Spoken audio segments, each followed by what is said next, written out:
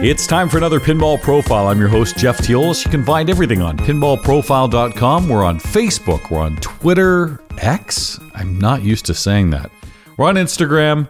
You can email pinballprofile@gmail.com. If you'd like to show your support, boy, that would be nice. Patreon.com/pinballprofile. Don't worry, the show will always be free. And we thank great Patreon supporters like Rodney C., Jimmy Law, Lua W., and so many others. Thank you again. When it comes to pinball, the game 8-Ball just keeps getting better and better. 8-Ball with the Fawns, or fake Fawns if you will. Tons of them produced. It was a fun game, good for its day. Then 8-Ball Deluxe. Well, that's a tournament darling. An all-time great. Then 8-Ball Champ had aspects of Fathom with the upper third and a great multiplier bonus. But that was it. Where do you take 8-Ball from there?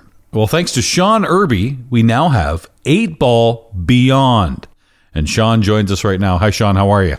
Hi, Jeff. I'm doing great. It's good to see you again. Saw you at Yagpin, and I was thrilled to talk to you about 8-Ball Beyond because it's been in the works for 4 years. It's now been on location. It's been at a show. We're going to be able to see it this fall at Expo. We'll get to all that, but let's go back to 2019. I know you're a great competitive player, so I have to ask you, what was it that made you decide to do 8-Ball Beyond? Is it the love of those 3 games that I just mentioned, or maybe seeing great homebrews like when Scott Danesi made TNA? Yeah, so what got me interested in doing homebrew pinball was seeing what Scott Danesi and what Keith Elwin had done with TNA and Archer respectively, and the time was right in 2019. I had quit my job and had some savings to do something fun for a year, and so I decided to make a pinball machine. And so that first year was a lot of learning and playing around with the first layout that I came up with, and I just kind of got burnt out from working on that particular layout, and I had also learned some lessons. So after a year and in 2020, I decided to start over and do something simpler and more straightforward, and I went to just those 8-Ball games as an inspiration because I wanted to make something that was simple, straightforward, and fun, and I think those 8-Ball games are the gold standard of those qualities. Sean, a lot of people will throw in the towel after scrapping it. You put a lot of effort in it in 2019, and in early 2020, you said, that's it, I got to scrap the whole thing. Well, what went wrong specifically, and what gave you the drive to, okay, I've learned my lesson, now I can fix it?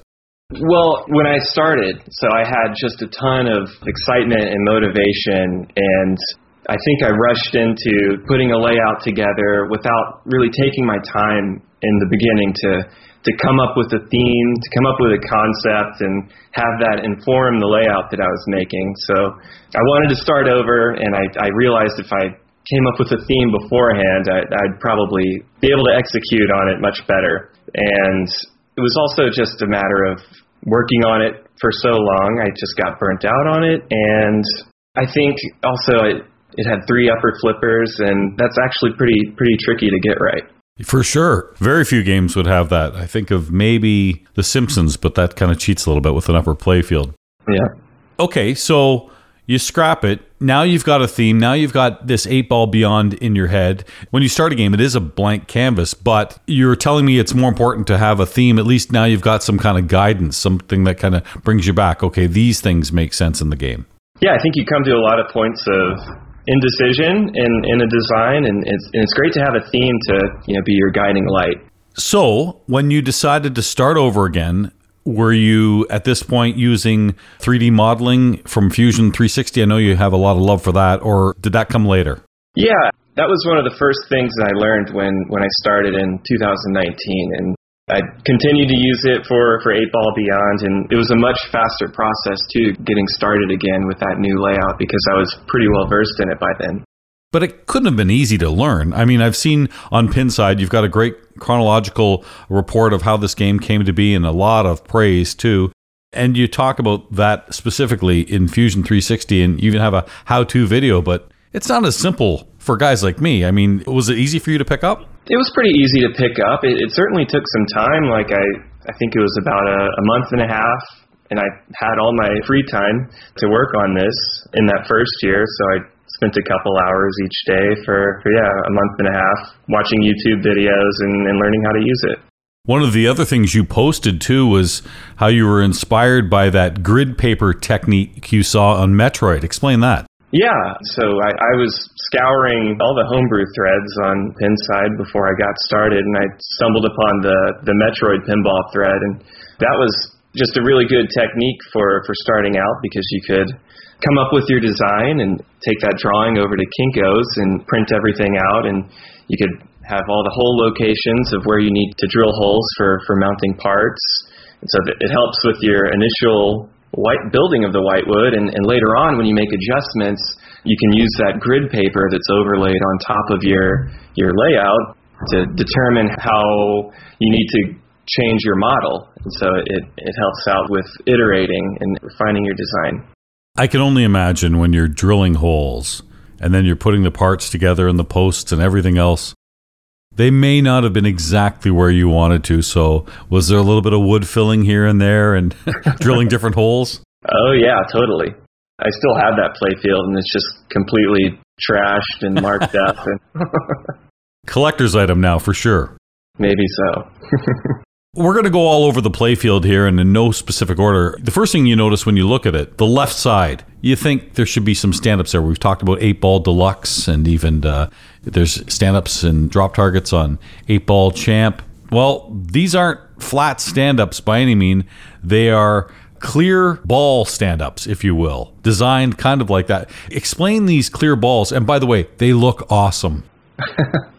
I started off with regular stand-up targets, flat circle stand-up targets, and they worked fine, but it was just kind of boring, and so I really wanted to make something that was more exciting, and I just had in my mind, glowing clear ball targets. Wouldn't that be cool?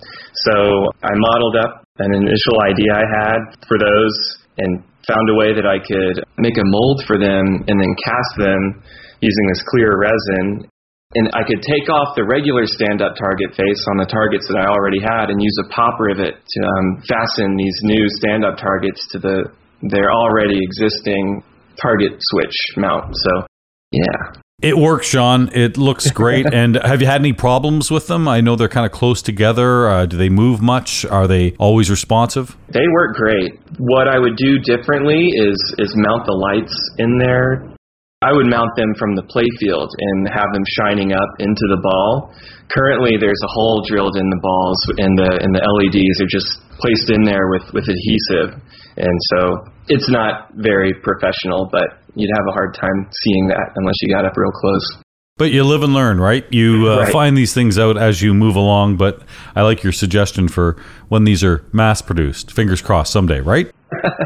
Yeah, that'd be cool, right? We'll talk more about that in a second. Other things, too. The multi-ball trick shot. Like, we see a lot of captive balls being used, but think of pool.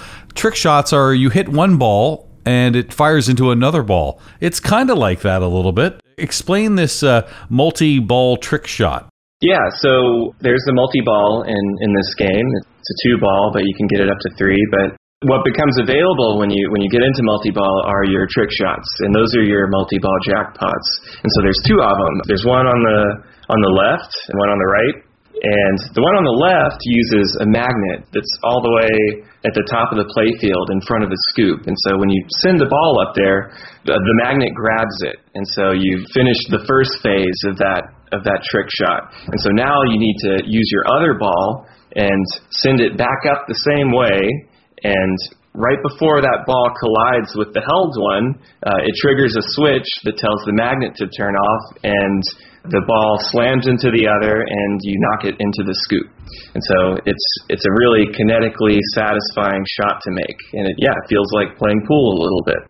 It does feel like pool. I like the one, too, where I saw the drop target on the right-hand side. There was a ball behind the right-hand drop target, and you knock it down, and then the ball kind of comes down, and you have almost 2 shots at the side. Right. Explain that.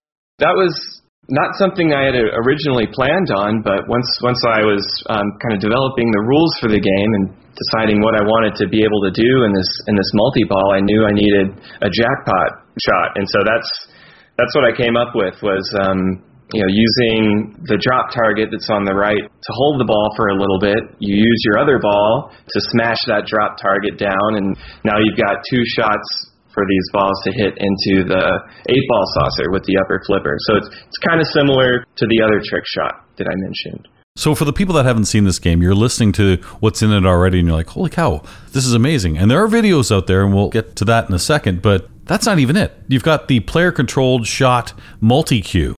Yeah, that's a series of inserts that are all pointing at the ball targets, and that's referred to as your multi-cue. And you can turn that on by hitting the really dangerous center stand-up targets. And so turning on your multi-cue turns on 3 indicators that you can move up and down across your bank of ball targets with your flipper buttons.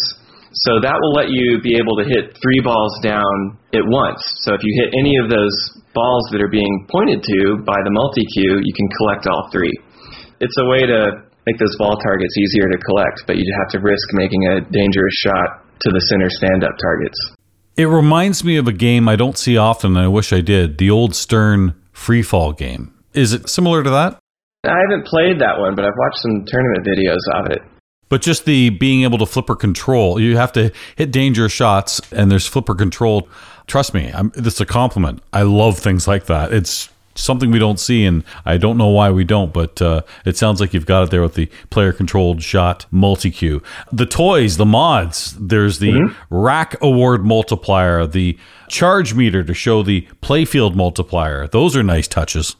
Yeah, I wanted some visual indication of your playfield multiplier, and so you build that up by missing shots, basically. They're placed around the areas where a missed ball might land, and so whenever you hit those, you're slowly building up your playfield multiplier. Once you've got it to a certain level, at least 2x, you can trigger that by moving an insert around also with your flipper buttons, similar to the X in Walking Dead.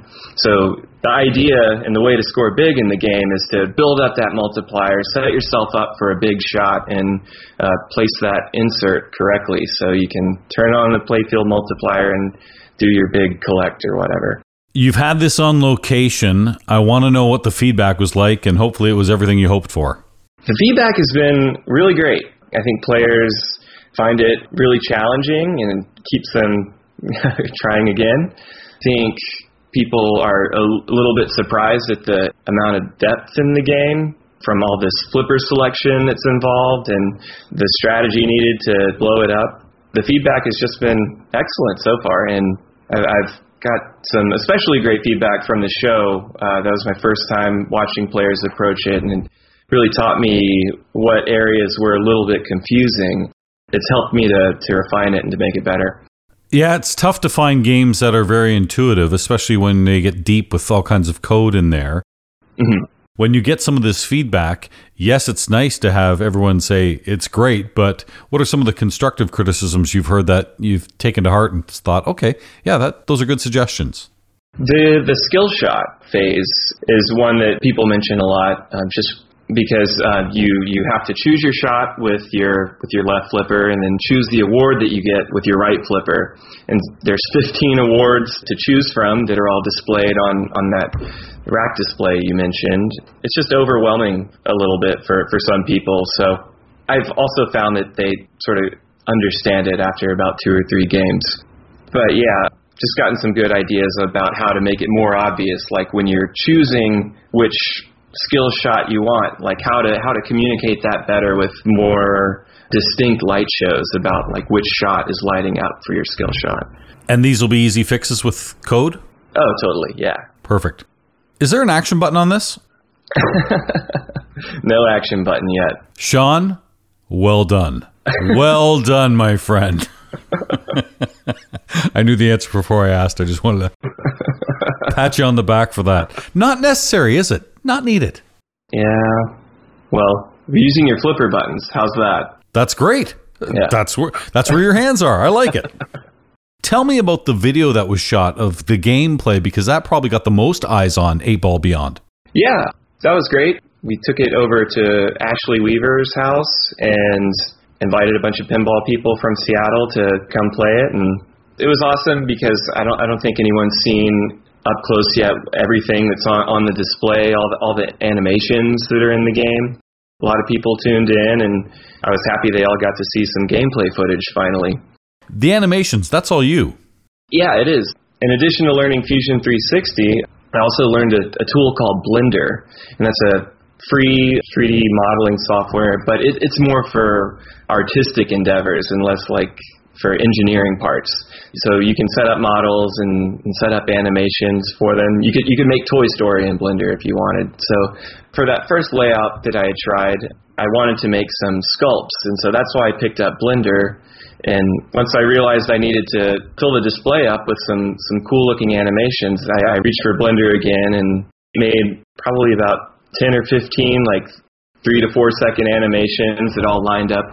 And YouTube is awesome. I really leaned on that heavily for this project because there's a lot of great resources for learning Blender on there, among other things. And a lot of those Blender tutorials sort of have a space or a futuristic bent to them. So it was not too hard to find something close to what I wanted and then watch that video and sort of adapt it to what I needed. At YegPen, you told me something, and I was very excited, that you are bringing 8-Ball Beyond to Expo in Chicago in October. That's, first of all, a big haul because you're in the Northwest, but yeah. That's the place to bring homebrews, I would imagine. Yeah, I just want to get it in more people's hands and want everyone to try it out, and that's what I'm working hard towards this summer. So once I get the next playfield done, I'm going to do a playfield swap, and it should be ready just in time to head out to Chicago. I cannot imagine how much time you have spent on this game. I don't even know if you can quantify the number of hours. But can you share with us maybe how much you've invested in this? Not time-wise, but maybe, money. Yeah, at least for the parts and the tools, like easily as much as a brand new Stern. So, that being said, you talked about Scott Danesi, you talked about Keith Elwin with their TNA and Archer, and those two are now making pinball machines that are mass-produced. Is that the goal for you with this game and maybe others? That would be great. I set out making this with the goal to do it as professionally as I could. I wanted it to be reproducible. That was mostly to put my name out there and say, like, hey, I can do this too. Sure, it'd be great for the game to get produced. I'd also be really interested in working in the industry. I also have, no expectations about what might come from this. We'll see. I don't know. You never know. I had on this program a few years ago, Scott Gullick's talking about making Legends of Valhalla. And he made Wooly before that, and now it was mass-produced with American Pinball. You never know, Sean. We'll see. Especially going to Expo, too. That's where all the eyeballs are going to be. Yeah. Think of the other people who've made homebrew games, Sonic and Metroid. They're now working in the industry. So maybe next, Sean Irby, and I hope so if that's something you desire, because I know I'm looking forward to playing 8-Ball Beyond, and I'm sure many other people are too. Congratulations. This is fantastic. Well, thanks, Jeff. I hope you get to play it in Chicago. You're going to be there, right? 100%. Awesome. And I'll be on that machine. That's the first place I go to when I go to Expo. It's my favorite part. I love the homebrew community, and I'm sure they've been helping you immensely with this. I mean, it's like everyone pulls together. I think it's a great community. It really is, and certainly lean on it if you're interested in getting into homebrew pinball. There's the Multimorphic Slack channel. There's the Fast Pinball Slack channel. There's the Trident Pinball Discord. Those are all great places to introduce yourself and to ask questions. Everyone is very, very willing to help. And I'm sure as people have helped you, you're in turn helping others. And who knows, another pinball machine like maybe 8-Ball Beyond is being made right now, and we'll see it at Expo too. It's great what you're doing. It moves pinball forward. It really does, and it pushes the boundaries. I like that because you never want to see the same old, and it's because of people like you that make people want to do better. Is 8-Ball Beyond anywhere right now? Is it on location? Yes, it's at Adaball in the Fremont neighborhood in Seattle. Okay, check that out if you're in the Northwest. All the best. I hope to see you soon. I know I'll see you at Expo. We'll talk to you soon, Sean. Okay, see you, Jeff. Thanks. This has been your Pinball Profile. You can find everything on pinballprofile.com. We're on Facebook. We're on Twitter/X. We're on Instagram. Email pinballprofile@gmail.com. Consider support on patreon.com, like people like Fox Cities, like Derek S., and so many others. Don't worry, the show will always be free. For Pinball Profile, I'm Jeff Teolis.